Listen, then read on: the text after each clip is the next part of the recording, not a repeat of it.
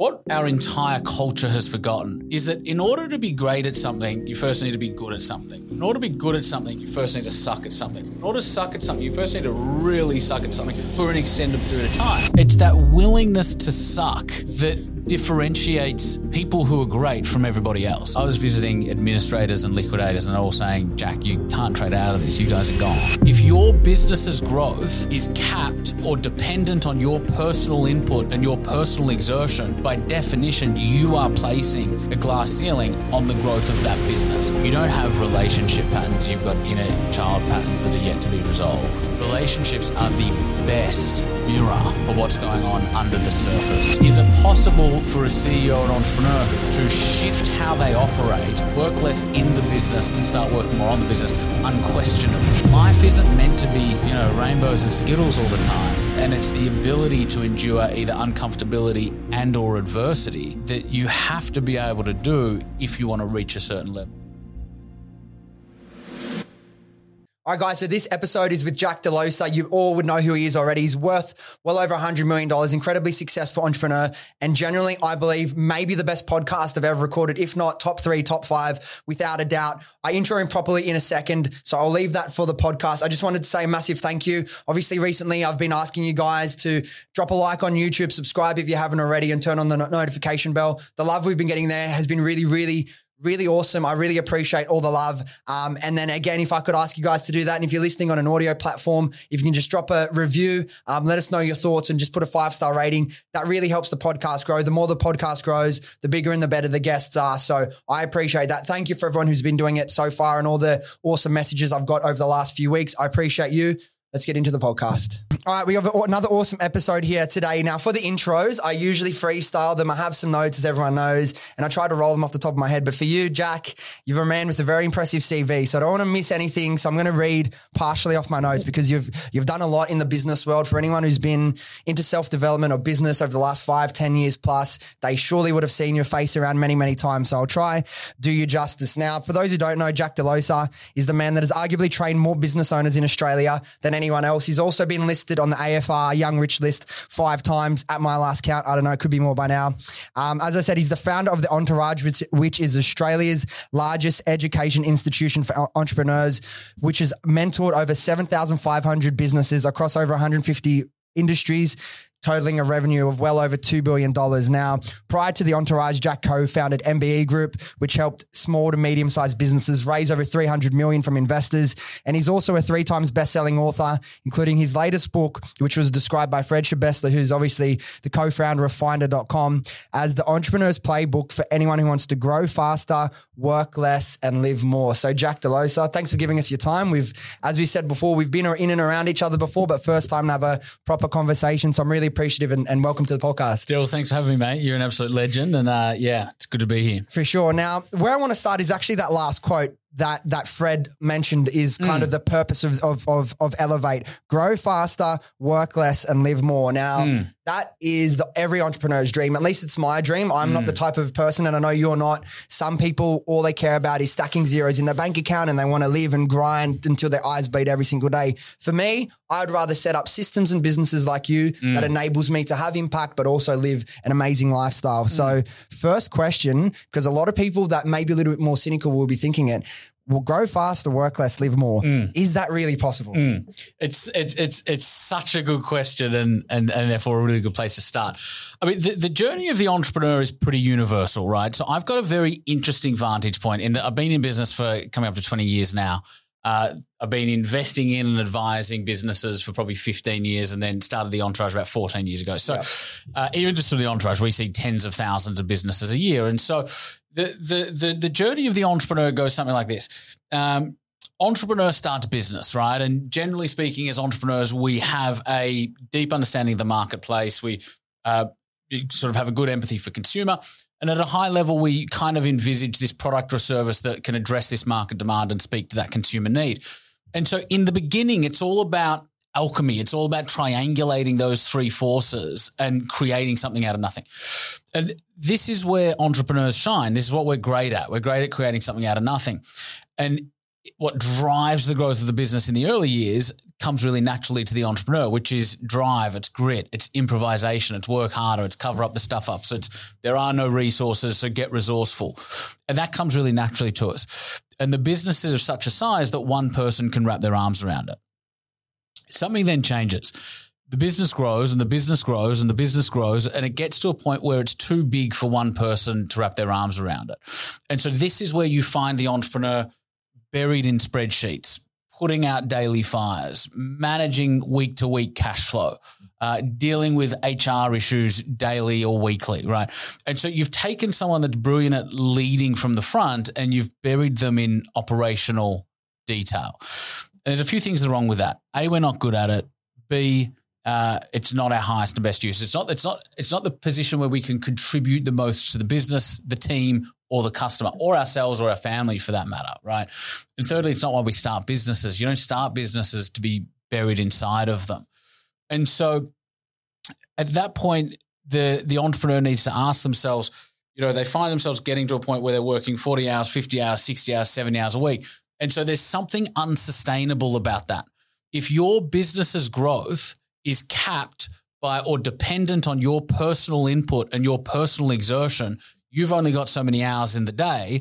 Therefore, once you hit that 70, 80 hours a week, if the only way for the business to grow is through your personal exertion, well, then by definition, you are placing a glass ceiling on the growth of that business. And so what we specialize in is exactly what you just said, which is how do you grow faster while working less in the business? Is that possible? To the perspective of a technician, no. If all your perspective is I must have 1 unit of input to create 1 unit of output, and I must be the technician doing that, well, under that paradigm, it's not possible. But when you understand that the job of a CEO, the job of an entrepreneur is not to market, sell, and deliver a product.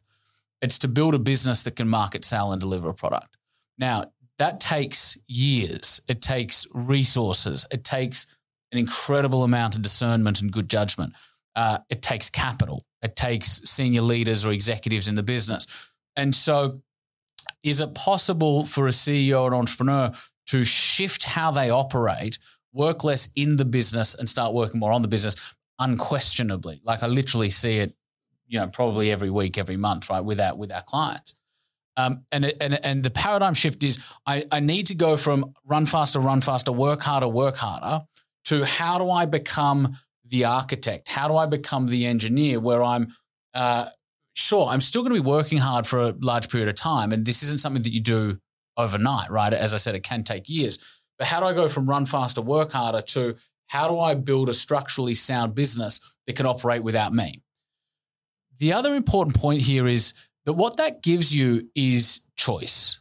And so I'm big on choice. And the reason I'm big on choice is I think that a lot of entrepreneurs in particular spend their lives feeling stuck, right? I'm working 70 hours a week.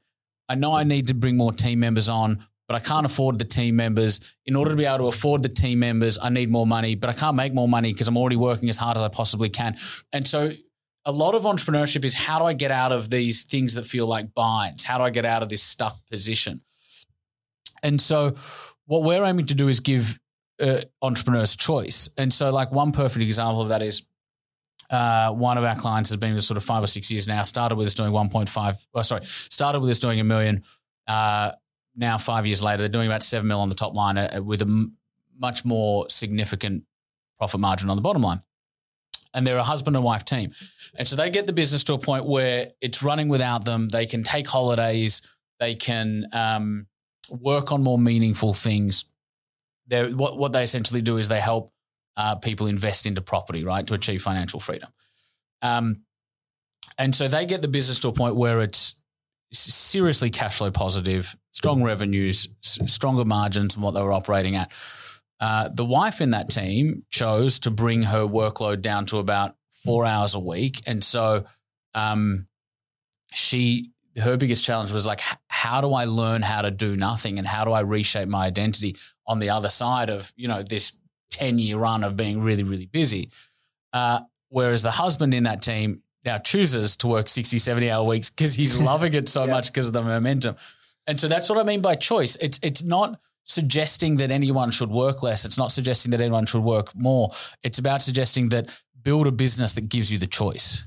Yeah. Now you mentioned something that I found really interesting, and I know, and because I'm mainly from the e-com world, right? Obviously e-commerce is part of it, but you guys work across many different things, but it's exactly the same. And people, you talk about getting stuck in these situations and it feels like there's no way out. And something you said was like, I know it's a completely relatable situation. It's like, what do you then do? What's some of the things people can do when they're at the stage when they need to hire so they can free up some time, but they don't have the money to hire yet? And the only way they can hire is if they bring in more money, but they start. What's the path out of that sort of moment and that space for a business owner? Because like you can say, it can feel like when you're in it and or it's all you can see, you're trapped in it. But from outside looking in as someone who's mentored so many businesses, there is always a path out.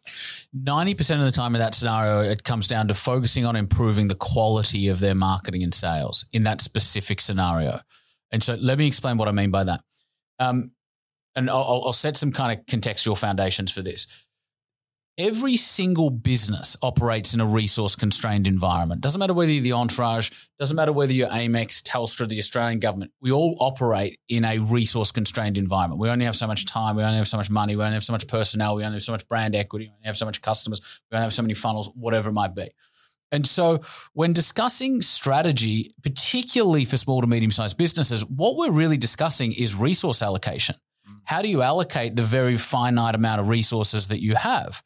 And time, sorry to cut you off, is one of those massive resources as well, right? Yes. It's often time and money are the main constraints of most small to medium-sized business owners, right? Once you resolve the time constraint, the money constraint, the next constraint becomes know-how. Like, okay, I've got the cash, I've got the time, but I just don't know how do I build a leadership team, right? But money and time are the big ones initially. And so ultimately, when thinking about strategy, what we're really talking about is how do you allocate limited resources against unlimited options, right? And so we need to understand that every decision in business is an investment decision. When you choose to allocate half an hour to a task, that's an investment. When you choose to bring on a staff member, that's an investment. When you choose to spend $5,000 on marketing a month, that's an investment. When you choose to start building a leadership team, that's an investment. Every decision in business is an investment decision. And what do we look for in investment decisions? The answer is asymmetry, which is how do I put in the least amount of input for the most amount of output? Not because you want to minimize your input, but just because we recognize that we're resource constrained. Mm-hmm. And so we want to deploy the initiatives that are going to require the least amount of effort for the most amount of return. Yep. Exactly. Where, let's say, 90% of the time when you look at a small to medium-sized business owner, particularly one that's totally constrained on money and time, usually the first initiative that's going to give you that asymmetry is sales conversions. The second is marketing conversions. And so let's say we go into a business and they're converting 20% of their leads. The vast majority of businesses don't have a sales process. They haven't engineered a sales process to maximize conversions. They're kind of just selling intuitively. Even e-com businesses, they're putting up landing pages, but there's not a lot of thought put into CRO. There's not a lot of thought put into nurturing people that don't buy. There's not a lot of thought put into retargeting, right? And so let's say we've got a conversion rate of 20%, or you've got a landing page that's converting at 0.9%. We get those conversions from 20% to 40%. Without generating more leads. So we're not spending more on marketing. We're not spending more effort on marketing. We're not even spending more time in sales. We're doing the same amount of activity, but we're doubling the output that comes from it. That gives us that first inflection point and that first asymmetry point. And we've now got some surplus revenue we can start paying with. Now, sure, that increase in sales is also going to fall on delivery. So you do have an increased delivery output required there because you're making more sales. But provided we can address that and deliver on that, what we've done is it's like, okay, well, Jack, it's cute. It's a 20% increase in sales. I said, no. If all of the other metrics hold, we've just doubled the revenue of that business. All we did was improve the sales process. And so let's take an e-com business, for example. You've got a landing page that's converting at 0.9%. But and again, you would see this, or people would come to you all the time for mentoring around e-com style businesses, right? And it's like, okay, let's look at the headlines. Let's look at the subheadlines. Let's look at the copy. Let's look at the images. It's the fundamentals. None of this is rocket science. It's the fundamentals of what I said before, CRO, conversion rate optimization. You can take a landing page that hasn't had any CRO from 0.9% to 1.8%. Again, we just had a really significant 100% increase in revenue in that instance that we now need to deliver on, yes, but we haven't spent any more time or money from a marketing or a sales perspective. And so often the play is, because most business owners are entrenched. If you kind of look at, there's really three things you need to do. You need to market, you need to sell, you need to deliver. And then within that, there's a bunch of stuff you need to do around scaling, like team and operations and financial management and stuff. But really three things that we all do. We market, we sell, we deliver. Out of those three things, the vast majority of entrepreneurs spend their vast majority of their time in delivery, which is either product development and delivery or service development and delivery. Which often means the go-to-market stuff, the stuff that generates the revenue, the marketing, the sales, is often below average to begin with. And that's not a criticism, because the focus on delivery is necessary for the first period of time, right? It's also not a criticism because it's a gold mine. You know, if you've built a business, whether it's doing 6 figures, 7 figures, 8 figures, we have some businesses doing they come to us doing $20 million a year. They're not doing any marketing. Nor have they got a sound sales process that's maximizing conversion. It's not even close. Imagine that's quite exciting when those businesses walk in the door. It's hugely exciting. And those are the ones, you might look to sort of invest in and help them grow from a partnership perspective. And so it's frightening, but also exciting just how many businesses are successful with subpar marketing and sales. And so to bring it right back to your initial question, usually the lever out of the bind of I don't have the time, I don't have the money, I don't have anything, and I'm working 70 hours a week is improve the quality of your marketing and your sales. Take that surplus revenue, and I'm going to use the word revenue here, not profit, because it's not going to go to the bottom line. It's going to be paid out as divvies. We're actually going to take the revenue and use it to start backfilling you in product delivery or admin or ops or wherever you're spending your time now. And so our whole but usually the playbook is generate surplus revenue, deploy that revenue against backfilling the entrepreneur wherever they're spending their time on low value activities currently. Elevate, which is why my book's called Elevate the entrepreneur to a point where they can focus on marketing and sales. And usually at that point, that's usually a pretty fundamental shift in the trajectory of the business where they never look back. Because you've now got a delivery function that's running, whereas previously it was taking you 40 hours a week. It's now taking you 6 hours a week in oversight and management and dealing with big customer complaints, whatever it might be. And they're now focusing on marketing and sales, and they're getting good at it. And then it becomes a self-fulfilling prophecy because we're now able to generate more revenue. Generally speaking, for small to medium-sized business owners, there's a fixed cost base, right? And so generally speaking, if you take a business from $1 million to $2, $3, $4, $5 million, that incremental increase in revenue has a disproportionate amount of profit margin because the fixed cost base is already covered. Stays relatively the same. It stays relatively the same.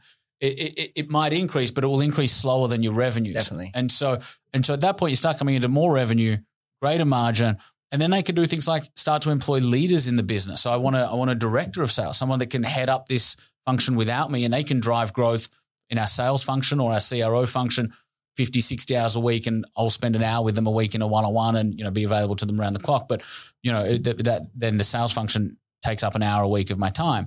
And so generally that's the play is improve the quality of the marketing and the sales. We can then start, once we've got the surplus revenue, we can then start to improve the quantity of it if we'd like to.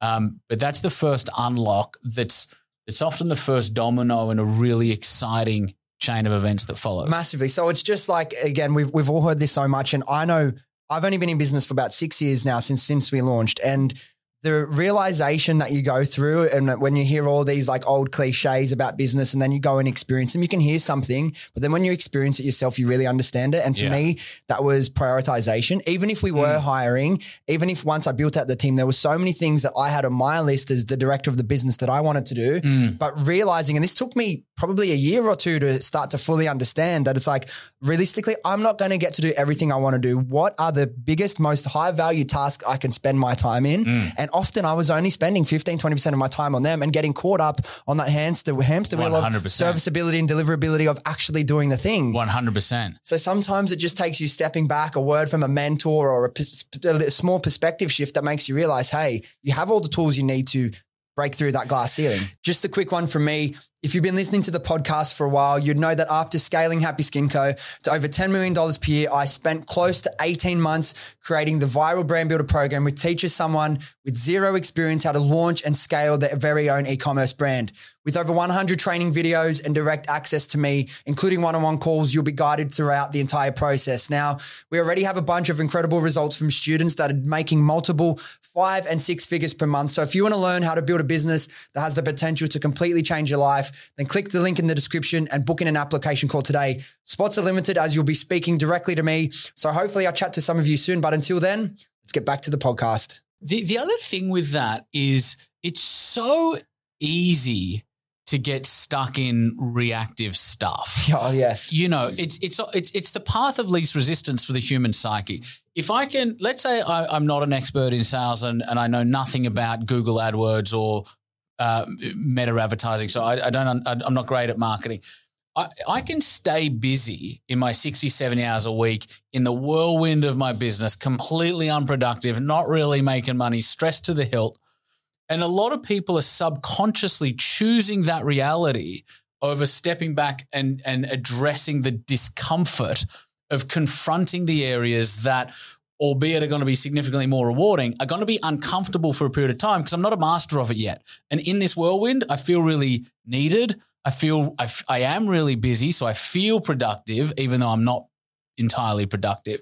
And so a lot of people would choose the whirlwind over doing what's effective because thinking, you know, Henry Ford said thinking is the hardest thing we can do, and that's why so few people do it.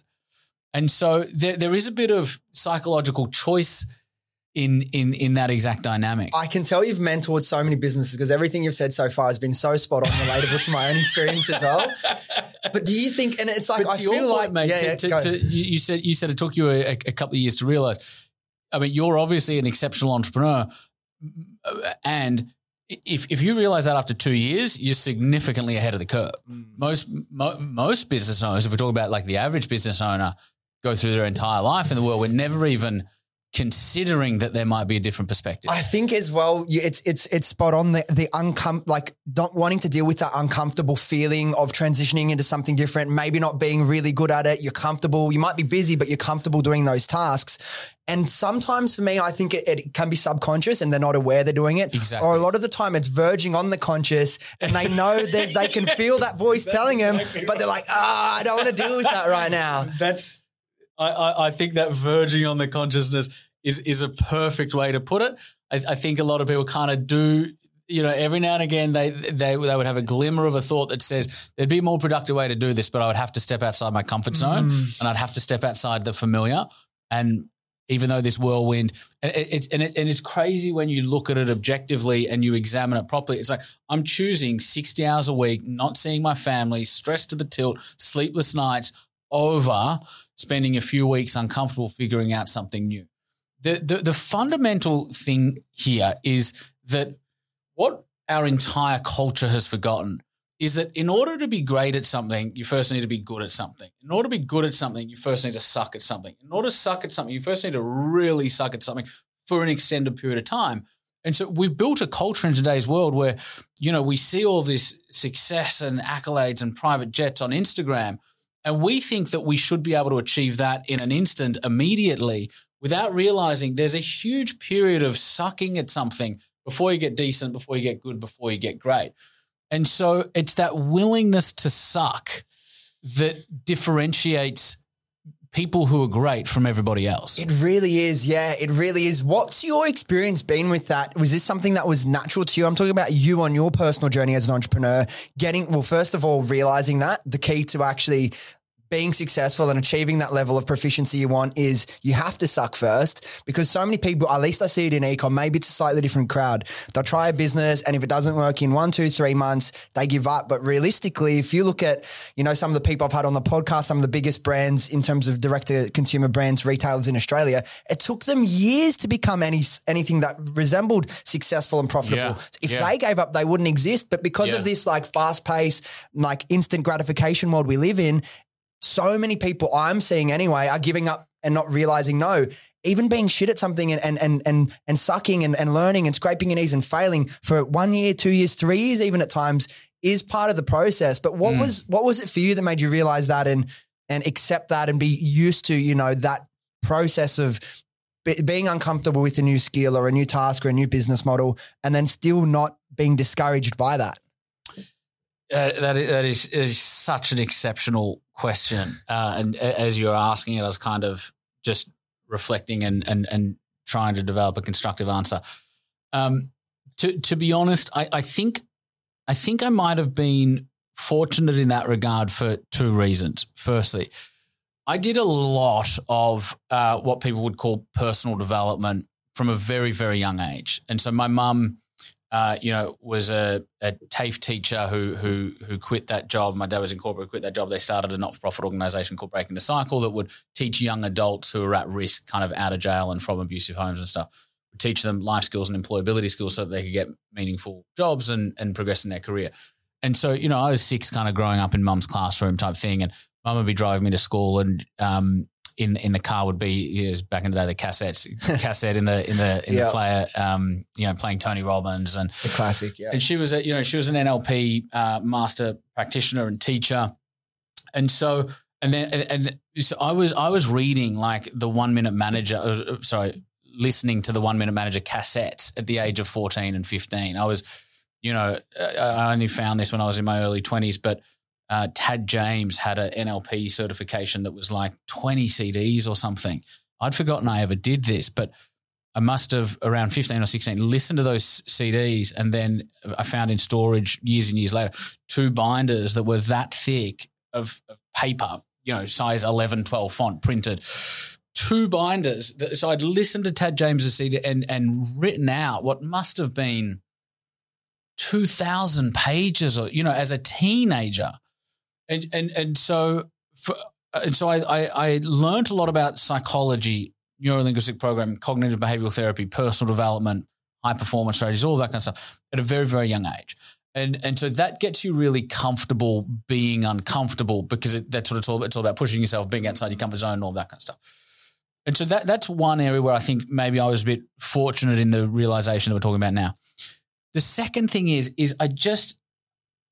for me, it's just always been clear. I think I've just always, it's almost logical, right? Like, I remember saying, to my friends in high school, like somebody that got great at, we could have been talking about anything. They didn't start great. Like the first time, like if we're talking about an artist or whatever, the first time that artist did a drawing, that drawing would have been really, really bad. And so it just seems that to me, the logic has always been sound, that you have to be willing to be bad at something for an extended period of time before you can get good at something. And so I think it's a combination of sort of having a grounding in personal development, but just it's always been pretty clear and obvious to me, the logic of it. That actually makes a lot of sense as your origin story, because as I said, like all the achievements you've done, the $100 million worth and all these amazing achievements you've done, you're still a very young man. And the fact that you've done all this, where it's like most people start, at least I started my personal development journey around 21, 22. And I'm a big believer, and that's why I think people really need to be really careful the podcasts they listen to and the TV shows they watch. Because I believe if you watch something or listen to something enough, if you're one of the people that, just wants to veg out and listen to one of the gossip podcasts, whatever, there's a time and place for that. Yeah. But the stuff you listen to enough becomes your thoughts, and it gets ingrained in the way you act, the way you think. And we all know the earlier stages in life is like you're really like Plato, right? So you listening to that at 14, 15, 16 makes sense how you were able to, be the man you are. And I'm not saying this to big you up, but I was really like curious of how did you become this person, like such a well-rounded person with all this knowledge at such a young age? So that makes sense, I think. And I asked that question partially because I'm still going through that journey myself, right? Sure. Something that was a blessing and a curse for me is I was naturally good at a lot of things. Yeah. So when I find things I'm not good at, I don't want to do things I'm not good at. You know what I mean? Just naturally, because you feel good when you're good at something, and that served me when I was younger in school and sports and whatnot. But now in business, I had to reflect and catch myself out on times. I'm avoiding something because it doesn't feel good, but when I know it's the right thing to do. 100%. Yeah. It's, I mean, again, not to big you up, but you must be pretty exceptional at being uncomfortable. Otherwise you wouldn't have built the successes that you've built. But yeah, it's the willingness and the acknowledgement. Like even when, in 2016, we went through a really, really difficult period. The whole industry changed, right? Yes, because I mean, the Entourage, we work with business owners, right? But alongside that, I created a college because we had a lot of demand from mums and dads and students of, little Janie and little Jimmy wanted to come and study at the Entourage. We really only work with business owners, so we didn't have anything. So I needed to build an accredited college, came in really successfully. Government ended up changing the regulations about 6 months in, and the whole exercise probably cost us, I don't know, $6 or $8 million. And, we were in real trouble, like extreme distress for probably a year. And then we're in real trouble for probably another 2 years after that.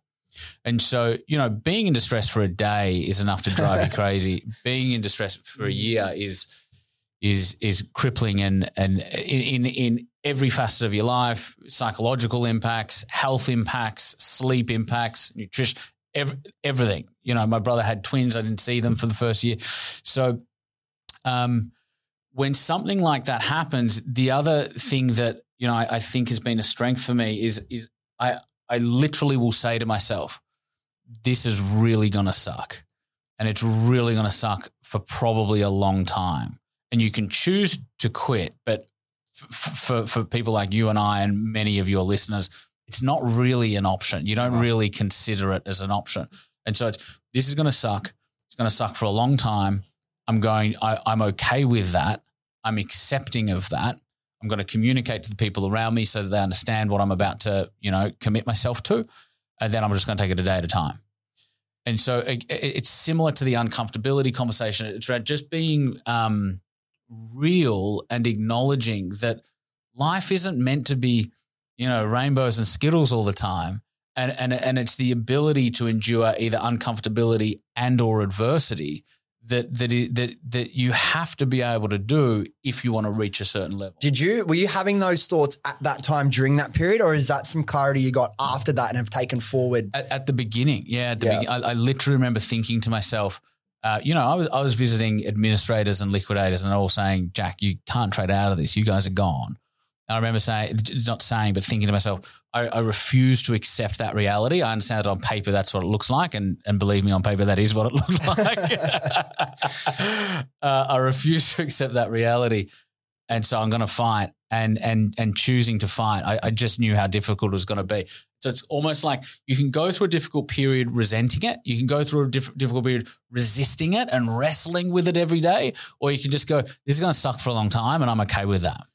That's big. That's really big. At least for me, hearing that is like, because people come up to me to want to, like, they see success of all the people that they look up to in business, and they'll be like, oh, I want to start a business. I've got 2 jobs and I have like an extra 4 hours a week. And like, people don't realize what being in business entails and how much of it sucks. I love it, and I could never do anything different. Exactly. And I'm in now, and I wouldn't change it for the world. I couldn't change it for the world. Exactly. Right? I found my thing. I couldn't not start businesses if I tried. But I think that perspective shift, I've had the awareness for a long time that, business isn't always sunshine and rainbows. And so that's made me fine with it. But actually, just when you said that, like saying to yourself, no, this is going to suck, and that's okay, and that's part of it. Yeah. It kind of makes you enjoy that suck even a little bit more. You know what I mean? It's just part of it. It's just the season I'm in. Exactly. Yeah. If you can learn to not just tolerate and accept it, but actually enjoy some of it.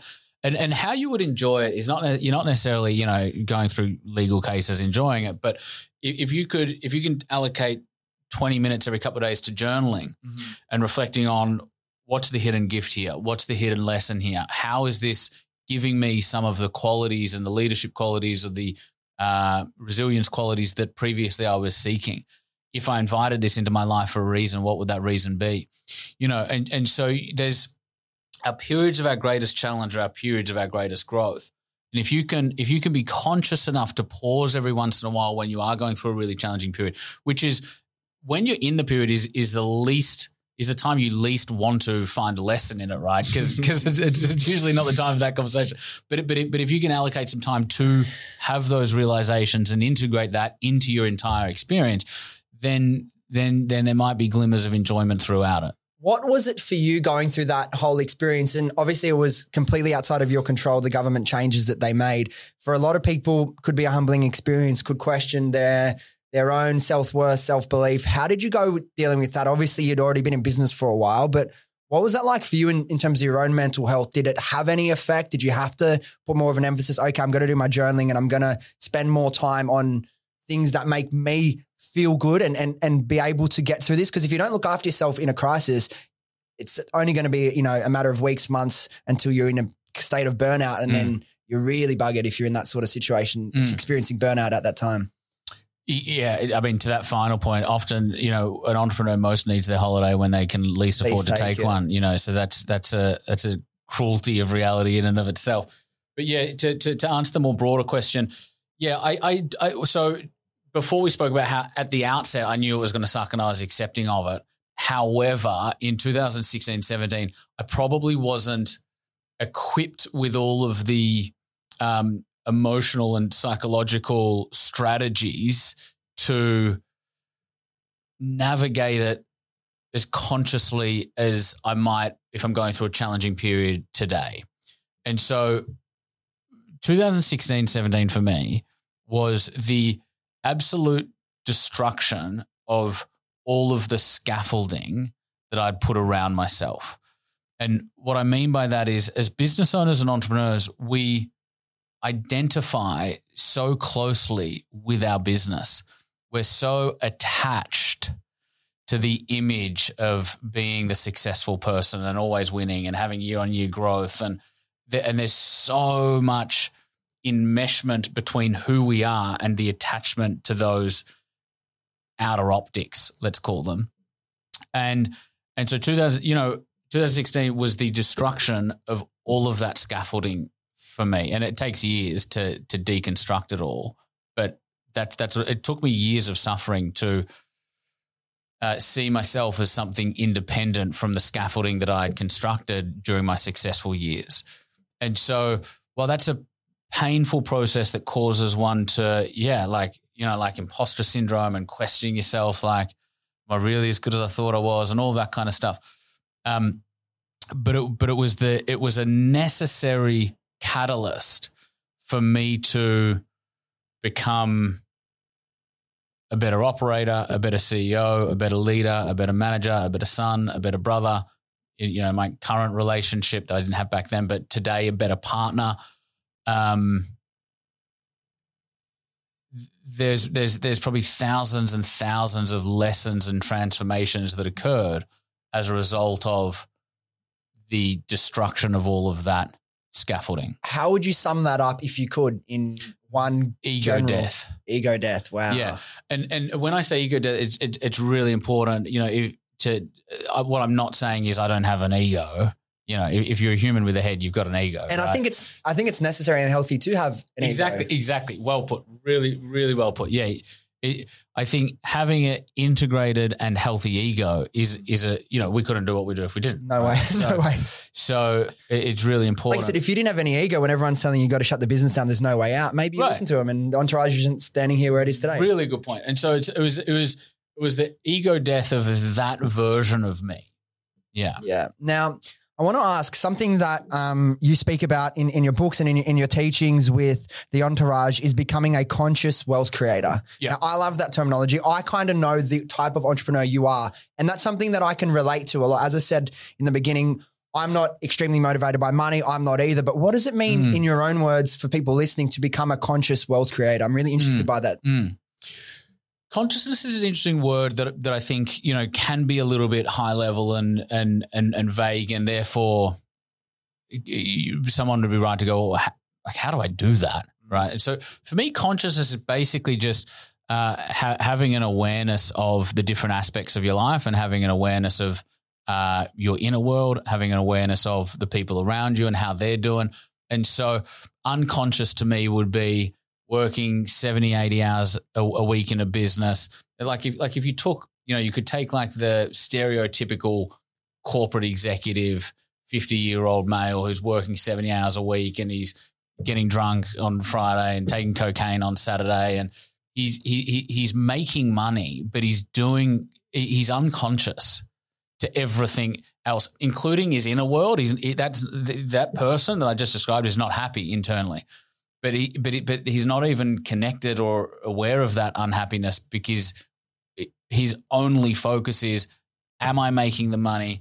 am I driving the Ferrari, whatever else he might be looking to attract from an optics perspective, right? And so a conscious wealth creator is somebody that is consciously connected to their inner world and their inner state of being. How am I really doing? Am I finding this fulfilling? And the answer is not always going to be yes. The answer doesn't always need to be yes. You're not always going to find it fulfilling every day, but having the awareness around how you're doing on a day-to-day basis brings consciousness to your inner world. Am I showing up for the people around me in the way that I would like to be? Am I looking after my team in the way that I would like to be? How do my customers feel right now? How am I doing from a health and a nutrition standpoint, right? And so being a conscious wealth creator is just somebody that is not making money at all costs. And I mean at all costs, because a lot of people are. It's, am I living holistically in a way that's reflective of my personal values and how I choose to live? It's the whole, Confucius thing, an unexamined life is not worth living. An unexamined life is an unconscious life, and an examined life is a conscious life.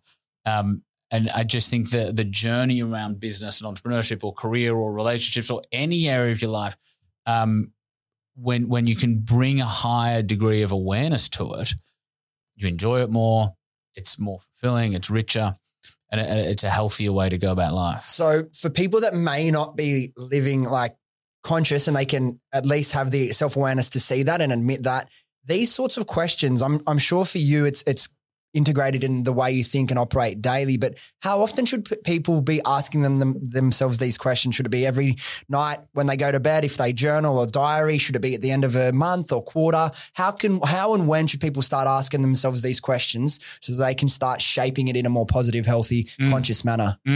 Such a good question. So I think all of the above, right? The other thing I'll say is that even I go through seasons of this sort of stuff. And so, my partner Amanda's in the room. She knows that over the last month, I'm probably spending 90 minutes every single morning journaling. But for the 6 or 9 months prior, I was probably journaling once every 2 weeks, right? And so we all go through seasons where we're adhering to more of our own strategies and seasons where we're not so much. So that's the first thing. But I think when people start to ask themselves these questions, the biggest trap that we can fall into is, I'm going to go on a retreat.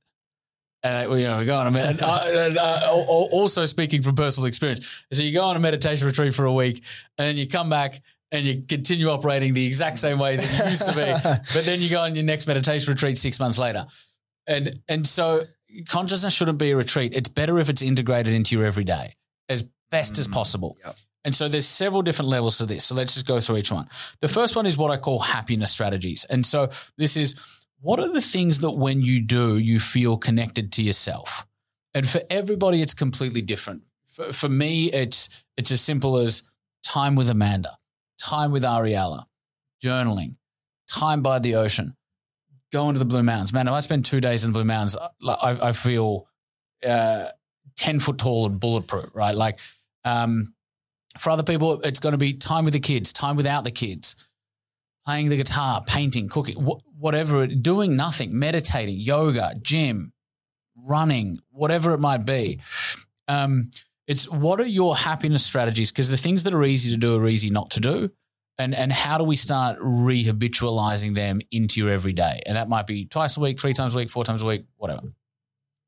The second thing is, I think journaling is a really useful practice because it takes the unconscious and makes it conscious, which is the difference between living unconsciously and living consciously. Like, you can't overstate the difference between, those 2 points. And so journaling is cathartic. What we tend to do as human beings, we're really good at looping. And so in our thinking. And so if you've got a problem, you'll think, oh man, I wish this wasn't happening. And oh man, this person did this to me. And then you get pissed off, and then you get sad, and then you get despondent, and then you go, oh man, I wish this had happened to me. And you'll go around the loop. Some people can loop in their thinking for years, decades. We probably know people of previous generations that have been stuck in loops their entire life. The thing with journaling is you won't loop because you won't write the same thing twice. And so it forces you to think constructively And it forces you to think linearly, where if you're journaling, you're not just going to write about a problem for 10 pages. You're going to write about a problem for 3/4 of a page, get really bored, and then tell yourself the solution, and you're going to go do the solution. And so, True. You know what I mean? And so it makes drama really hard when you're examining what's going on in your life. And so to come back to your point around frequency, how often should we do it? The answer is as much as you comfortably can. If you can be doing something every day, even if it's for 10, 20 minutes, it's going to make the world a difference. I think what's become a problem today, and I'm sure you would agree, I'd love to hear your thoughts on this. Like you said, you've got to give yourself moments throughout your week where you're doing the activities where you're connected to yourself. I've been guilty of this at times, and I know a lot of people are. We live in the age where you refresh your phone and then there's a million new pieces of information all the time. I've got a 2-minute walk to the bin. I'm going to put a podcast in and I'm going to be in the sauna. I'm going to listen to a podcast. And sometimes we don't give ourselves enough time to and be bored and let our thoughts take over. Yeah. Crazy. Yeah. I think everybody, including myself, seriously underestimates the cost of what you just said. I know, yeah. So Andrew and I went to the Blue Mountains 2 weekends ago, and we were just getting ready at our place. And I thought to myself, you know what? Been on my phone a lot lately. I'm just going to leave it at home. And so I was without my phone for 2 days, like mid-Friday to mid-Sunday. And I was one who was driving us there, and literally every 20 seconds, exactly. You pat the pocket, look in the door, look in the middle, where's my phone? And then I go, I don't have it. Yeah. 20 seconds later, looking at the door, looking at the middle, right? And the addiction is something that becomes so much more starkly obvious when you remove the device or the stimulus in this instance. After a day, I wasn't searching for my phone anymore, so that was really good. But it was amazing to me at the level of clarity and connectedness and connected time that we were able to spend together because I just removed the fucking thing, right? And so I've now started to do that. So I've now started to integrate that into my everyday. And so what I will now do is my phone will stay in my work bag. And so if I'm at work or in the office or working from home, I'll have my phone there. And that might involve doing some social media stuff, but I'm not just going to be scrolling. If I'm doing anything, I'm doing it with purpose and volition because I'm in work mode, right? And so I've got it there. When I get home, the phone either stays on a particular bench charging or stays in my bag. And mate, I'm sleeping better. I'm feeling better. I'm feeling more connected. I feel less clouded. I feel less like business is all consuming. Because a lot of us feel like business is all consuming without realizing you are actually spending a couple of hours every evening disconnected from business. But because you're scrolling through social media, it feels like you're still connected into that whole world. Yes. And so, what you're raising is a very real thing, to the point where after this Blue Mountain trip, I was thinking like, man, how many teenagers are living right now, people in their 20s that don't know life without a smart device? I think we're going to lose generations to it, particularly with the onset of AI and seen all the Apple Vision Pros stuff. Exactly. And so I think again, if we can approach the relation, so I still use my phone. My phone is a necessary tool to operate effectively in today's world. But am I using it or is it using me? That's a really great point. Am I consuming social media or is social media fucking consuming me? Right. And I think a lot of people, if they got really honest with themselves, would know the answer to that. Yeah, and I think that definitely has to be a balance. You can't reject technology, particularly how important and pivotal it is to what we do in business. But setting limits and boundaries, I think, is something myself and probably 99% of people listening can do a lot better. 100%. Using it consciously. Yeah. I wanted to take it back to some of the business stuff. Now, I know at Entourage, there's 2 main programs. You obviously mentor and you have a community of over 1 million entrepreneurs and people that aspire to be entrepreneurs. But the main 2 programs you guys run as part of the Entourage is Accelerate, which takes people from 6 to 7 figures. Exactly. And then the other one working with Elevate, working with 7 and 8 figure businesses to either grow from 7 to 8 or become more profitable. I want to, if you can, and I know each of these could be a whole hour or a whole week workshop, but how would you summarize the key focus areas on that first step, going from 6 to 7? The business owners that are in that stage, what should they be focusing on to get from, a 6-figure business to 7, kind of break that down and simplify it as much as you can without, staying in here with me for the next week? Yeah, it's a really good question because every stage of business has different constraints and therefore different strategies that you deploy against those constraints. And so like from 0 to 100K, the core constraint is product to market fit. Do I have something that people want, and building a product or a service that people want but can use and will speak fondly of, right? From 100K to $1 million, it's then really how do I take that to the world in the most efficient and effective way, marketing and sales, to scale from 100K to that first $1 million. And then when you get to $1 million, here's the thing: the two aren't necessarily all that different, but there are some nuanced differences. So when you're a business doing 7 figures or 8 figures, we still need to improve a lot of the marketing and the sales. It's not like, a business gets to some people think doing $1 million is a lot of money, or doing $5 million is a lot of money. You're still a really, in the scheme of things, it's still quite a small business and quite a, to use it, immature business at that point. And so for both going from 6 to 7 figures and from 7 to 8, sales and marketing is a huge area of development. It's just that with a 6-figure business owner, you're doing it slightly more tactically and at a ground level, whereas for a 7 or 8-figure business owner, there might be opportunity to bake in some of those structures working through other people. So it's more about building out their team in a profitable way. Yeah. Now, in terms of the business owners that are looking at, making more profit. Now, again, a lot of people can be all consumed by top line revenue. The classic saying, revenue is vanity, profit is sanity. What are some of the things when you're working with some more established businesses that you and your team look at when you go in, okay, I'm consulting to a business. Where are the kind of key areas of opportunity that you can speak to? Obviously, it's difficult not having a specific business or industry in mind, but what's some of the things you look at to a business, whether it be processes or numbers or margins, when it comes to, okay, we don't even have to right now talk about growing top line. How do we just improve bottom line from what we're doing? Yeah, it's a really good question. Often you can achieve both with the one initiative. And so what we will generally look at is how to increase profitable revenue. Right. Yep. And so what I mean by that is how do we deploy intelligent and efficient and profitable lead generation strategies?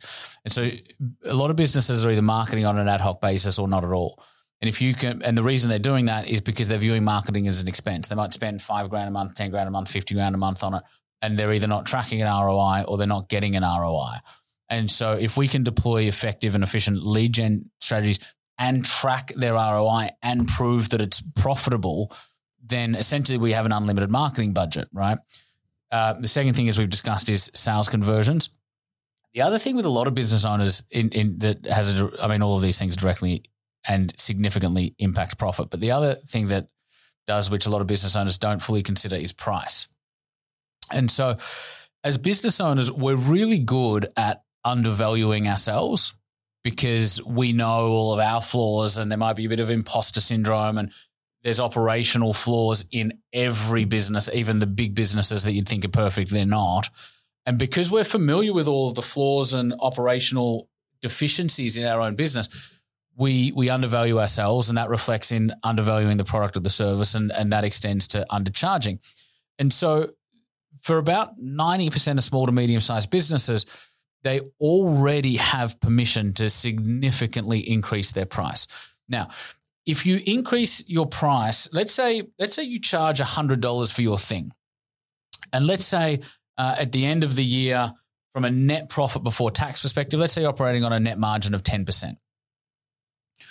Let's say we take the price of your thing from $100 to $110. It's like, sounds like a insignificant price increase, but it's like, where does that extra $10 go? And the answer is straight to the bottom line. And so if you're operating on 10% net margin, well, we're now operating on a 20% net margin from a slight 10% increase. And a lot of small to medium-sized business owners have permission to increase their prices by significantly more than 10%. Do you find, because you work with so many people, when you have that conversation, you're one of your coaches, hey, you might need to look at increasing prices. Is it, can't do that? Is that like the first reaction? It's always the first reaction. Yeah. And so there's a few different elements to that. There's there's some industries where increasing price isn't the right initiative, right? Maybe they're operating in a hyper price sensitive environment or industry, and therefore an increase in price would be net negative. And so you wouldn't do it in that instance. Or they're, lodging like government tenders and the government makes decisions purely on price, whatever it might be. And so 5% of the time it's not intelligent to do, but 95% of the time it is. And the reason for that is it falls straight to the bottom line. So they already have permission to increase price. But if we can improve the quality of their marketing, the quality of their positioning, the quality of their messaging, the quality of their sales process, the quality of the CRO on the landing pages, well, now we have double permission to increase price because there's a significantly higher perceived value to the prospect that's coming through that buyer's journey. And so there is a disproportionate amount of uplift in price increases that are often lying dormant in the vast majority of high growth businesses. And like you said, it's lifting bottom line and top line at the same time with just a few pivots and changes in the business. Now, obviously a big part of growing a business, if it's 8 figures and scaling beyond that, is building a team. Now we could talk about hiring, for hours and hours and hours. And I've had my own battle scars from that and learned my own lessons from that. But one thing I want to ask you about just on that topic of kind of HR is you were voted, like the Entourage was voted from best places to work as one of the top 5 places and companies to work for in Australia. What do you put that down to? And what do you think builds good culture? And culture is a word that's been thrown around a lot, over the last 5 years. But what do you define good culture as? And what do you kind of put that success of the Entourage down to in that capacity? Yeah, it's a really good question. A lot of the time our clients will come into our Entrepreneur Development Centre, which is just here in the city in Sydney, and they'll come up to me or one of the other executives in the business and they'll be like, why is everyone so happy here? Like, what do you guys do? And like, they're like, is it alcohol infused? Like everyone seems to be the same kind of Irish crazy. coffees every morning. Yeah, exactly. It's like, what are you guys doing? And so, there definitely is a palpable culture to who we are at the Entourage. About 10 years ago, I went on a bit of an exploration that started with asking myself a couple of questions. I noticed that there were certain brands in the world that I connected with and that other people connected with beyond just the products or the services that they offered. And so today some examples would be Tesla, Google, Tiffany's, Virgin, for some Harley Davidson, Mercedes, Boost Juice, Red Bull, right? There's these brands that have transcended the products or the services that they offer, and they occupy a unique place in the hearts and minds of their consumer. And so the question I was asking was, how would one firstly, what is that? And secondly, how would one reverse engineer it? And I thought about this for months. And if you were to go back to first principles, the first thing to understand is that what makes these brands different is not a tagline. It's not their logo or their corporate ID. It's not their marketing. It's not who they say they are. It's none of those things. And you get to a point where you eventually realize what makes them different is who they are, like genuinely who they are in their DNA and the fabric of the business. And so it's like, okay, well, that's not very actionable. How do I reverse engineer that into things that are? And so how I did that, and this is discussed a lot in the corporate world, we do it and discuss it very differently at the Entourage and with our clients. But how I would reverse engineer the DNA of a business is through three things: their vision, their mission, and their values.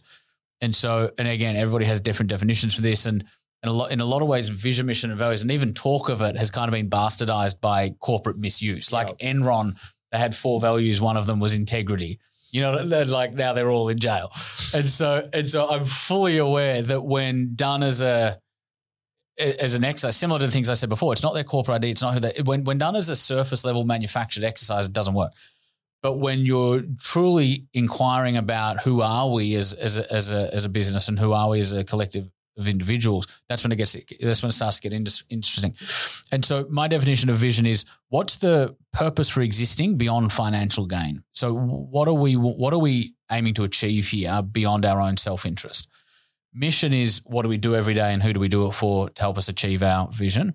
And then values are what are the unique principles? So not trust, respect, integrity, these 80s kind of corporate stuff, but what are genuinely the unique principles that capture and define and communicate who we are as a brand and as a business and as a culture. And when done honestly, vision, mission, and values is kind of the practical capturing, representation, and communication of who a business is. And so once you've done that, it's then like, okay, what ties back to vision, mission, values? And the answer is everything. Who you recruit, how you induct, who you promote, who you have to fire. Because whenever you go through, whenever any business goes through a process of becoming more self-aware as a culture, one of the benefits, even though it might feel like a headache at the time, is the people that aren't a fit will deselect themselves out, or you will need to deselect them out. That's healthy, right? And so we should hire according to it. We should fire according to it. We should market according to it. We should sell, your business.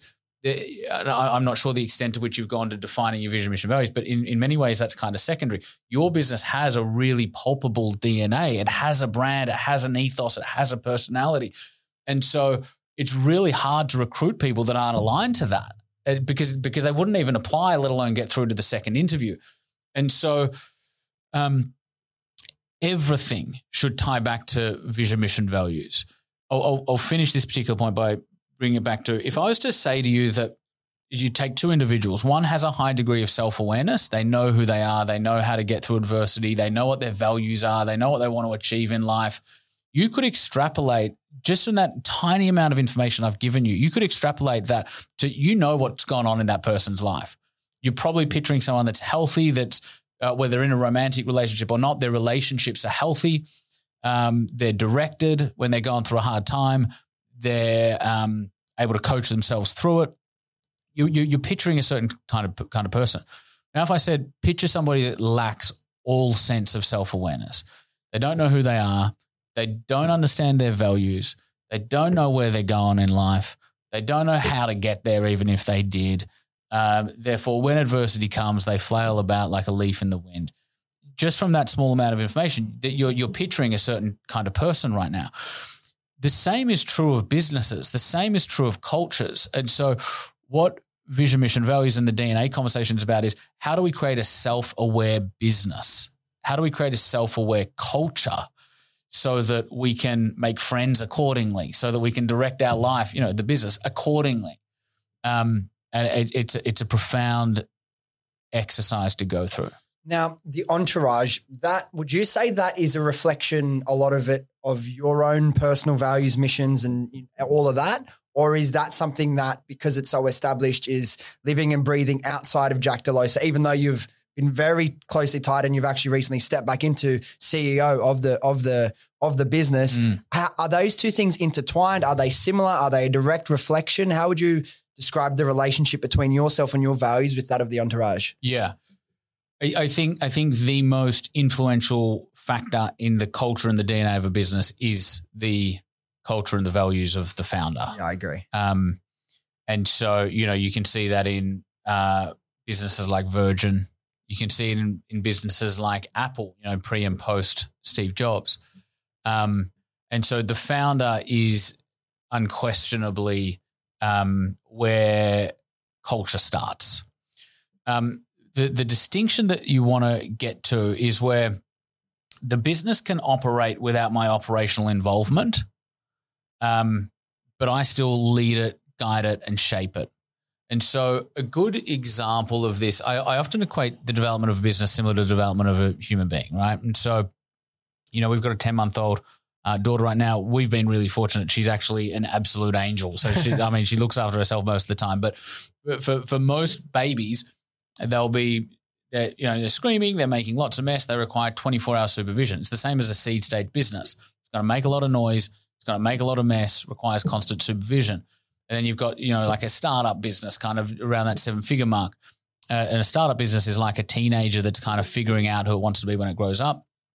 And as a teenager, it's recalcitrant, it's rebellious, it often doesn't do what you tell it to do. There's a bit of attitude to it, right? And what we're trying to do as parents is what we should be trying to do as founders, which is to raise autonomous children. We're always going to be the parent. When they're in trouble, we're going to be the one they call. You want to have a close relationship. You want to be connected, but you don't want to be in there telling them what to do every hour of every day. And the problem with a lot of entrepreneurs is they've got a business that's doing $5 million, $10 million. They've got a 25-year-old child that they're parenting as if they were 6. And so you've got a dysfunctional child. And so there's a difference between being independent of me operationally and being dependent of me from a parenting standpoint, for really lack of a better word. Now, you often describe business as a spiritual journey. I've never defined it in those words myself, but when I saw that, I thought that's spot on. Your business is a reflection of yourself. How would you? Well, first of all, let me just ask you this: what does that mean to you? Business is a spiritual journey. Yeah, that's the best question to start with. I just, particularly in the beginning of MBE and the Entourage. Let's use Entourage as the example. In business, you start out with an inspired feeling in your heart, an inspired thought in your mind. And at that point, it's nothing more than that. And then the seed starts to take root, and maybe you start thinking about it more. And then you start voicing it out loud or journaling it to yourself. And then you start talking to other people about it. And then you start it. And then it's got a website and it's got marketing and it's starting to reach out into the world. And then you've got customers that are coming into this ecosystem.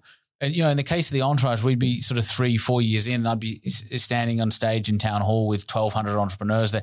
Whereas 4 years ago, this thing was an idea in my head.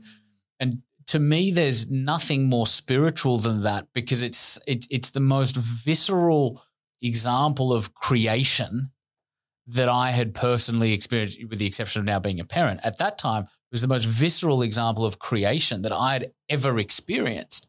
And so that's what I mean by business is spiritual.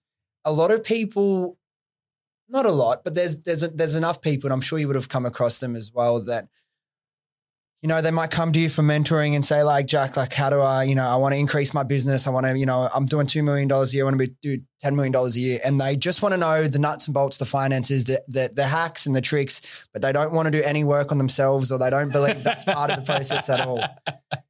How interconnected is it? And in your experience, is it possible to have a long-term successful growing business if you just completely reject doing any sort of work or reflection on yourself and your own character?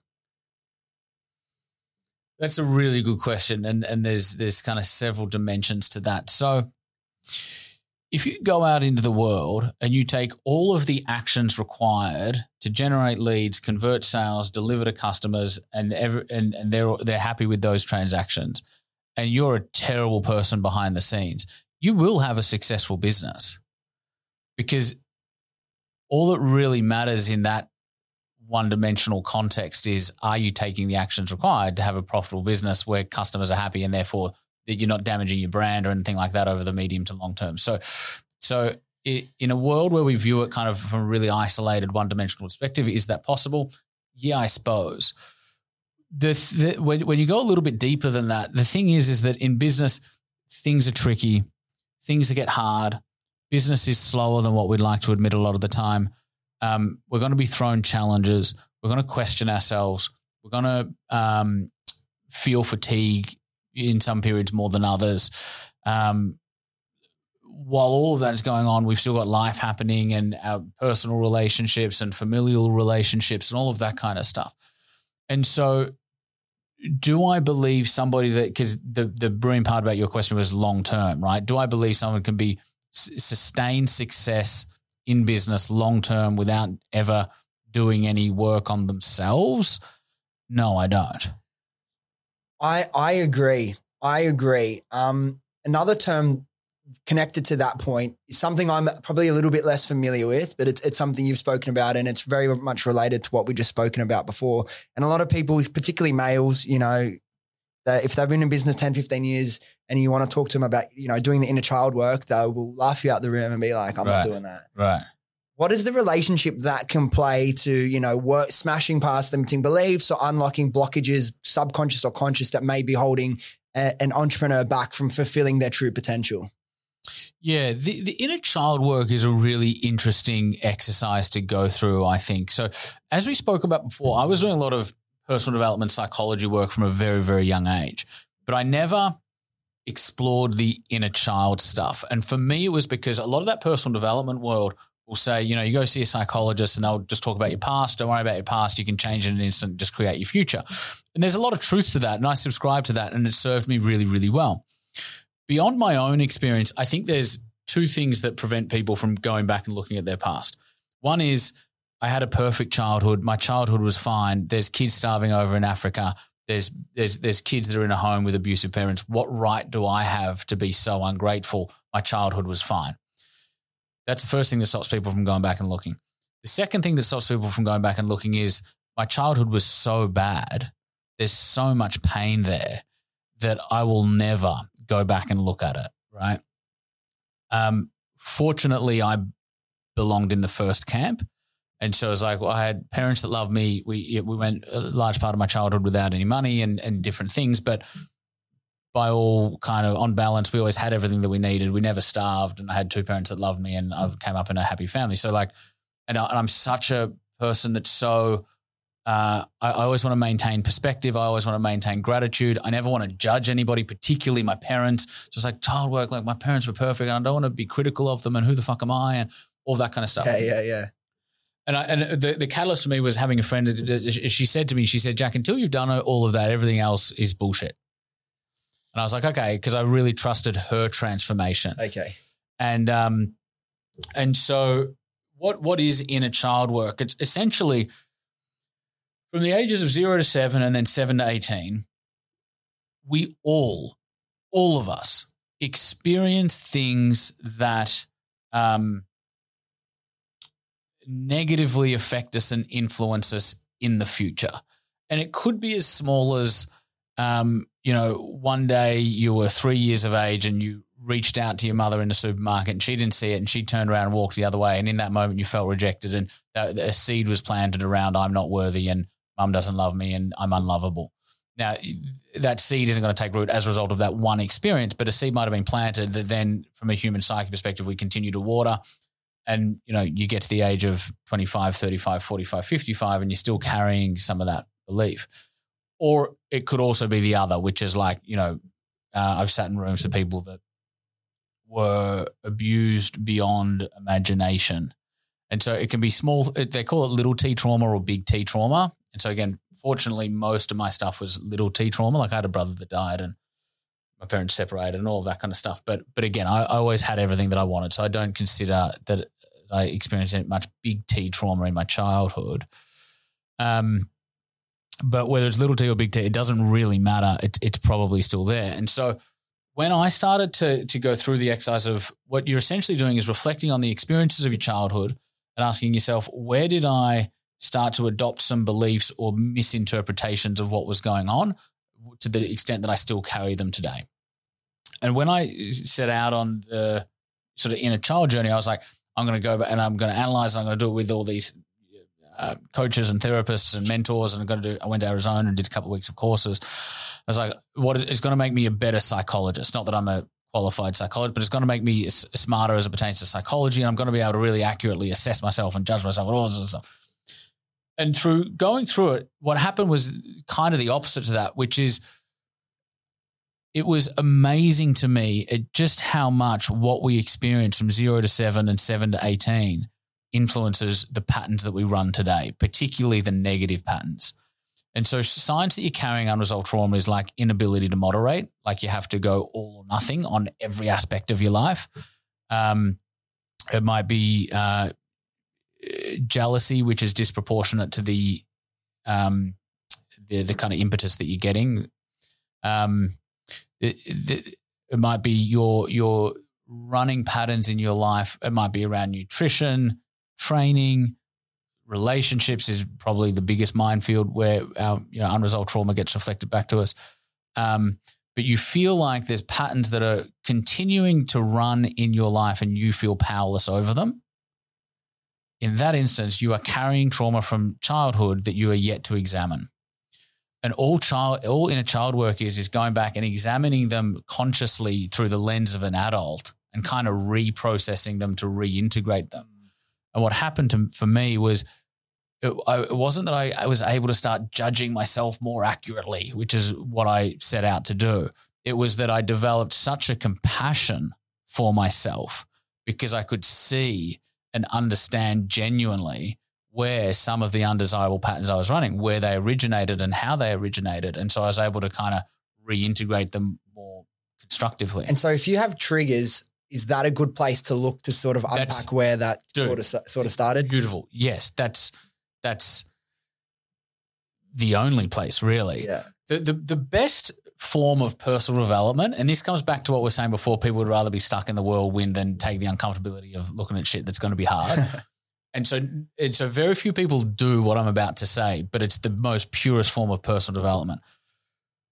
When you are triggered, and the bigger the trigger, the more enriching the lesson, that is your guideposts for the work that you are yet to do. And so the best form of personal development is, oh, that really triggered me. And a trigger by definition is like excruciatingly uncomfortable. And so what does the human psyche want to do in that instance? Retreat, which is what people spend their entire lives doing. I was triggered, and so I'm either going to attack you or the stimulus that triggered me because that will make me feel better about it, or I'm just going to retreat. But it's fight or flight. It's one or the other. And so the best form of personal development is this is seriously triggering for me. Every part of my being is begging me to run away or to fight, and I'm going to do neither. I'm going to go inward and ask myself, where is that trigger coming from in myself? That's the best form of personal development. And then another really good question that often comes up on the back of that is, well, Jack, what if I'm just surrounded by an asshole, and how do I know whether it's their stuff or my stuff? And the answer is great question. The answer is this. If you are triggered by it, that is your stuff. They can own the behavior. They can own the stimulus, and you don't need to take responsibility for that. And often things happen to people that we don't deserve. So that's their responsibility. But the trigger is yours. So yeah, regardless of and regardless of what their behavior is, and there's probably a reason that they're exhibiting that behavior, exactly. You still need to take responsibility and look inward on the trigger that has occurred in you. Exactly. Right. Now, and I can definitely relate to that. In business, I was very much the way I looked at my personal development. I probably really got into personal development probably around age 21, and it started just one time listening to Gary Vee, and then the Secret and the Law of Attraction and all these things. And I looked at personal development like building blocks, and that was really serving me. And it really was. Yeah. Until I got into a serious relationship. And then I realized wow, no, I need and I'm sure at one point I would have had to go back for the inner child stuff for business. At this stage, the building blocks are working, but with relationships, it made me, oh shit, I need to look at the foundations of this. If I want, I can't just keep reading another book and learning another thing and thinking that's going to solve it. So yeah, that has very much been the journey I've been on, and trying to understand myself and yeah, so I'm very much in that. So I don't have advice on that, but it's very, it's something that I've recently started to, find enjoyment in doing. Yes. And it's not easy at the start. It's like, ambitious male that's go and wants to do all these things to stop and slow down and take stillness and inward thought to move forward. But you need to do that to move forward at times. So that's kind of been the journey I've been going on. That was exactly my journey. And, the quote of, you don't have relationship patterns, you've got inner child patterns that are yet to be resolved. And so relationships are the best mirror for what's going on under the surface. The other thing that you mentioned in terms of like, you just go is all personal development, and that worked really well in business. And then you got into a relationship and that reflected some of the deeper stuff back to you. That's exactly my journey as well, right? And so here's part of the problem is we live in a world where if you're able to shut off all emotion, just go high performance, just do the things every day that make you successful. We live in a world that rewards that materialistically. And we live in a world that also rewards that with, let's call it status. We applaud the martyr that sacrifices everything, that builds a successful business and makes the money. And so that's part of the problem is we're often not looking at individuals or our own life holistically enough to understand what's really going on for them. entrepreneurship is a trauma response. Yeah, no doubt. You know? And so we often go into business because we've got something to prove. We've got someone we want to say fuck you to. We want to prove that we're better. Entrepreneurship is a trauma response. And so often what you explained is like the universal pattern that I've seen, which is the personal development, peak performance stuff is great to get you going and get you successful. And then hopefully at some point in your life, something will happen that will prompt you to bring more consciousness to your inner world and go inward. And for you and I, that was relationships predominantly. And that's where you start to become a more well-rounded human being. And I didn't see it coming either. Yeah. Well, particularly because when you've done all the personal development stuff, you know all the words. You're the complete package, baby. You think you're done. I know the finished product yet. You know what I mean? And so, yeah, I'm with you. While we're in relationships, a couple last questions about relationships, and we'll wrap it up there. Obviously, your partner Amanda sitting in the room. You're recently engaged. Congratulations on that, and you have a young baby, less than a year old. I wanted to know for you how you guys, as two people that both have your own businesses, both extremely busy, what's the relationship dynamic like, and how have you made it work with two incredibly busy people with your own individual schedules? How does that work for you? Yeah. I mean, I can answer from my perspective, and it might even be worth asking Panda as well, but we're so incredibly values aligned that we come at things from the same grounding, the same philosophy, and the same values. And so, you know, for example, part of what that looks like is we're both really committed to, firstly, one another, secondly, having a healthy family life, and then somewhere sort of outside of that, also having successful and fulfilling mission in the world where we're able to contribute. And so we want to be doing it all. And we recognize that in order to do it all, there's some administrative things that you can't do. And so like one example of that is, and Panda puts this really well, she speaking about it at an Entourage conference recently, and the response and the feedback we got, particularly from the mums in the room, was both surprising but also really encouraging. She was talking about having a nanny. And when you mentioned nanny, I started to think like, obviously you need to have a certain degree of income to do that. And so not everybody gets that opportunity. And so there's workarounds when you don't have that opportunity. But we're talking about the importance of having, let's call it having support. Because for Panda and I, Panda's family is in the Gold Coast. My family are in Melbourne. We live in Sydney. And so we don't have any support other than employed support, right? And so we're talking about that. And, you know, one sort of comment that Panda got from someone early on was like, oh, we don't want a nanny. We don't want someone else raising our kids. And so that prompted us to kind of reflect on a little bit. We're like, hold on a second. We're having all of the meaningful moments. We're spending a couple of hours in the morning. We're spending a couple of hours at night. We're spending whatever time throughout the day. You know, next Tuesday I've got, there's an hour mid-Tuesday to go to Jimbaroo, which is, you know, REL is 10 months, but they've got these ramps and these tunnels and stuff that they crawl through. So I'll run away from the office for an hour and go and do that. And so we made a conscious decision. We want to be involved in all the meaningful stuff. And there's a lot of admin that we've started to kind of call it tongue in cheek that comes with being parents, and we outsource the admin of it. And so to come back to your question, like how we found that it works, the answer is remarkably well, because when you are, well, I don't want to generalize too much, because sometimes you might have an A-type personality who's with a supporting personality that might not be an A-type personality. That dynamic can work really well as well.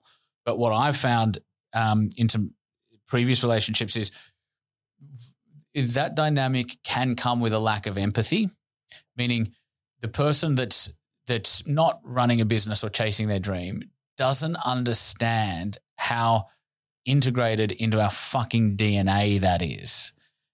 And while it needs to be managed and we need to consider other people in our lives, it's not really a choice. Like if I said to you, Dill, you got to stop your business, stop personal development, stop chasing your dreams, you'd be like, I'm literally incapable of doing that. And even if I was capable of it, I wouldn't want to do it because it's such a fundamental part of who I am. And so I think the values alignment between Panda and I is amazing because it comes with that empathy and that understanding of we will never ask one another to not follow our dreams or to not be true to who we are.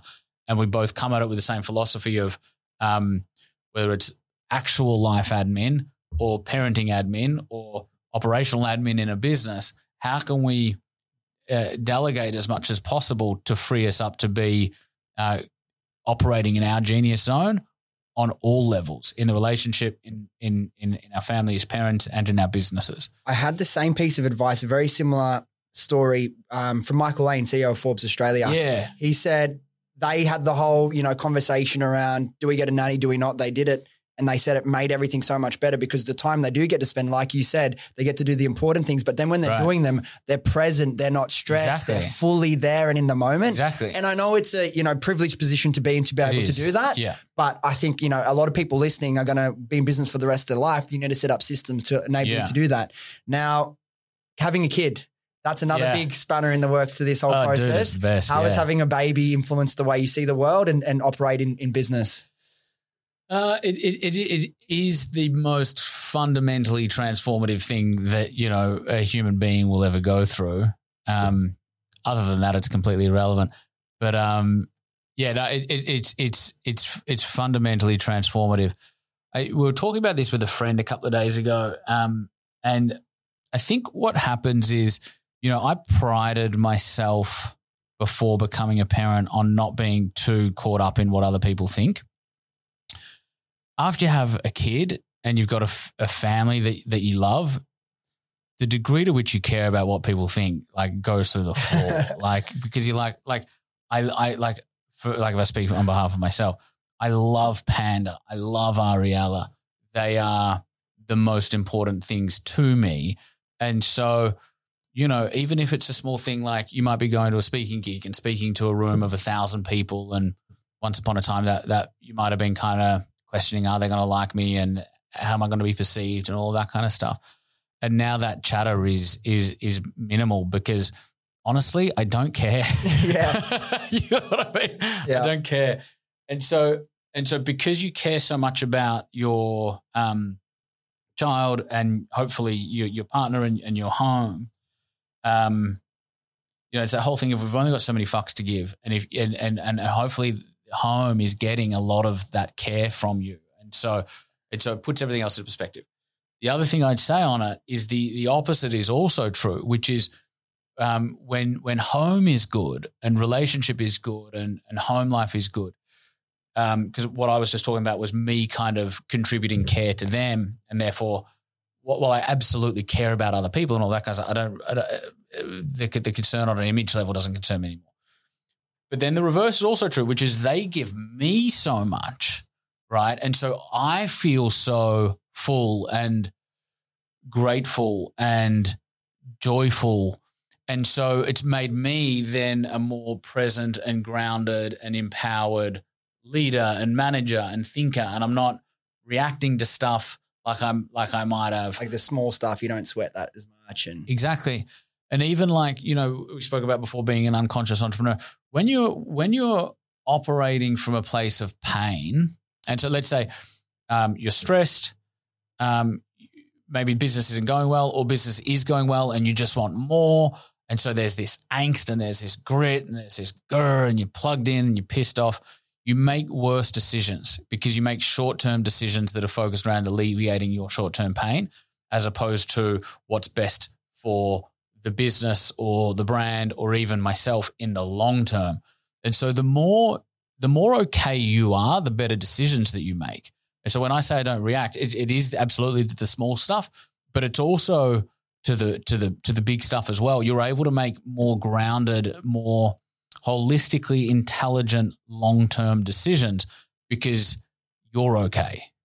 One part of me that really looks forward to having a kid as well is I know I've got this self-growth silver bullet in my back pocket because I know it's going to challenge me to go in all sorts of ways I could never do without doing that. Exactly. So apart from changing everything, it doesn't change much at all. Exactly. One last relationship I wanted to touch on, completely rewinding back to the start of your journey, but there is a really important message in that I wanted to, because I get people, offering to, trying to find a mentor or try and get their foot in the door working for someone that they really respect and admire. And it's the relationship that you forged with Ruben Buchanan, I believe he was the partner of was MGB Group, MBE Group. Yeah. You were 21 years old, like a real green, high energy entrepreneur who partnered with someone quite a lot further down the line. Explain to me how you formed that relationship and then the way you approach networking. Yeah. And we'll leave it there because I think there's a really valuable story and lesson in this. Yeah.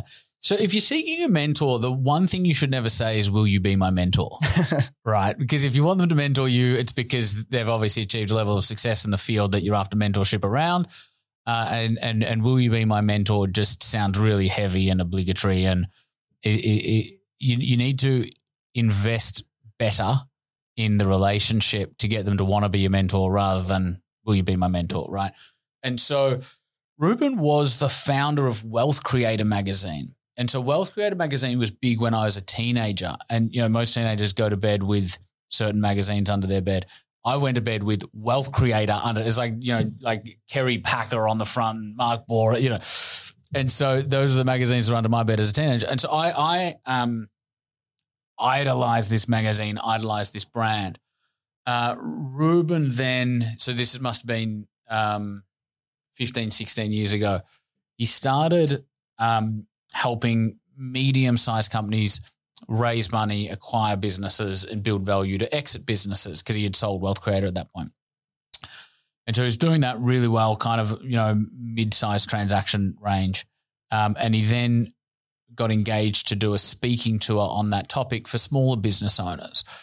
And at the time I was running a personal development company in Melbourne and Ruben was living in Sydney, coming to Melbourne to do a seminar. And because he was so successful outside of that game, I knew that he would be doing it half-assed. And so I sent him an email. I said, I know you're not from Melbourne. I am. I know you don't run seminars. I do. Who have you got helping you on the night? And he said, nobody. And I said, okay, well, I'll come along and I'll do this. I'll do this. I'll do this. I'll do this. I'll do this. And I'll do it all for free. And so out of nowhere, he's got this, I would have been 20 at the time, like, wearing suit and tie, thinking, trying to act like I was 40, but I was very much 20. And he, just came out of nowhere for this guy. And, I was there an hour early and helped do everything that needed to be done. And my whole strategy was just go there, help out and identify the next need. And so while Ruben was exceptional at business, he wasn't a speaker and that was his strength. He wasn't a speaker. And so they were selling a program, but they didn't sell it well. And so I said to him, and I knew the answer. I said, who's doing the sales for you after? Because, we had something like 2,000 people in the room, something like 20 people bought the thing. And with how good Ruben is, how much credibility he has, he should have had 200 buy the thing. And so I said, who's doing your sales? He said, no. I said, okay, send me the list of everybody that attended. Pay me nothing other than commission on the sales that I make. And then I made him, something like 40 grand in the next 2 weeks, which isn't a lot of money and wasn't a lot of money for Ruben. But again, it was this kid coming out of nowhere, helps out one night and then, generates an extra 40K in 2 weeks that you didn't ask him to do. And so, my commission on that would have been anywhere from 4 to 8K type thing. And so, I was remunerated for it as well. But what he was selling was a weekend where he's going to go through the topics of capital raising and acquisitions and exits in more detail. And so after I did that, he's like, come to this weekend. I want you to learn what I'm doing. And then I want to have a meeting with you. And then that meeting was to say, let's start a business together. I'll be the talent and the dude on stage. You're going to be the co-founder and the dude running the business. And that's what we want to do. And so I packed up my stuff from Melbourne and drove to Sydney and we started MBE. Incredible. Yeah. Because I feel like a lot of people think, and maybe, well, clearly you were that story you just shared was long before Gary Vee popped up. And I feel like, 6-7 years ago, Gary Vee, go work for free. Maybe back then it was less prevalent and someone said, you're willing to come work for free. That was great. But now it's like successful entrepreneurs get that all day, every day. Like if you sing, how can I help you? They don't have time to think how some random person, no disrespect, can help you. Create the value first and then watch how things change. It's actually an insulting question to ask because you're putting the intellectual labor on me. If you're asking, how can I help? It's like, man, I don't have time. Like, I don't have time to think. I'm thinking about all this other stuff. If you want to help me, that's You need to do the proactive thinking. It comes back to, thinking is a hard thing to do. And propose something, or even don't propose, just do it. Just do it and show me. 100% exactly. Now, we mentioned you're stepping back inside to CEO of the Entourage. What's coming up over the next 12 months in that space, and where can people find you or any of the resources if they're interested in more information? Yeah, man, Entourage is absolutely flying at the moment. We're having so much fun with it. It's been interesting for me coming back into it. The key distinction for me coming back in has been you can absolutely step out and be operationally diluted, but with Entourage for me, it's such a labor of love that when I am that little bit closer to it, I can influence it so much more thoroughly, and in doing so, create a lot of uplift, across the board. And so, at the moment, we're really enjoying working with our Elevate members, 7 and 8 figure business owners, because we're helping them go from $1 million a year to $1 million a month, working less in the business than what they were previously. And so we've just opened that up in America. We've opened it up in Singapore. We've opened it up in Vancouver. And so the Entourage right now is about, over the last 14 years, we've been a market leader here in Australia, and that's our primary kind of objective going forward as well, is to continue what we do here in Australia, bigger and better. But how do we take that movement to the world? Because there's a lot of business owners out there that need a lot of help. And so we're now taking the first steps to do that. Then I imagine the Entourage on all the socials and entourage.com.au. Best place to follow me is just on Instagram, yep. Jack Delosa. Perfect. There we go. Jack, it was a privilege and an honor to get to speak to you. I enjoyed it. We could have gone for another hour and a half. Maybe one day in the future we'll do a part 2. Appreciate you, man. Legend, Dylan. I love everything that you stand for and what you're doing in the education space and helping entrepreneurs. So much love. Keep doing what you're doing, and thank you again. Legend, brother. Cheers. Thank you. Appreciate it. All right, guys. Thank you so much for listening. If you enjoyed this episode or you got something out of it, do yourself a favor, do me a favor, do your friends a favor and share this with them, and they can come along on this journey with us. Thanks again, and I'll see you next time.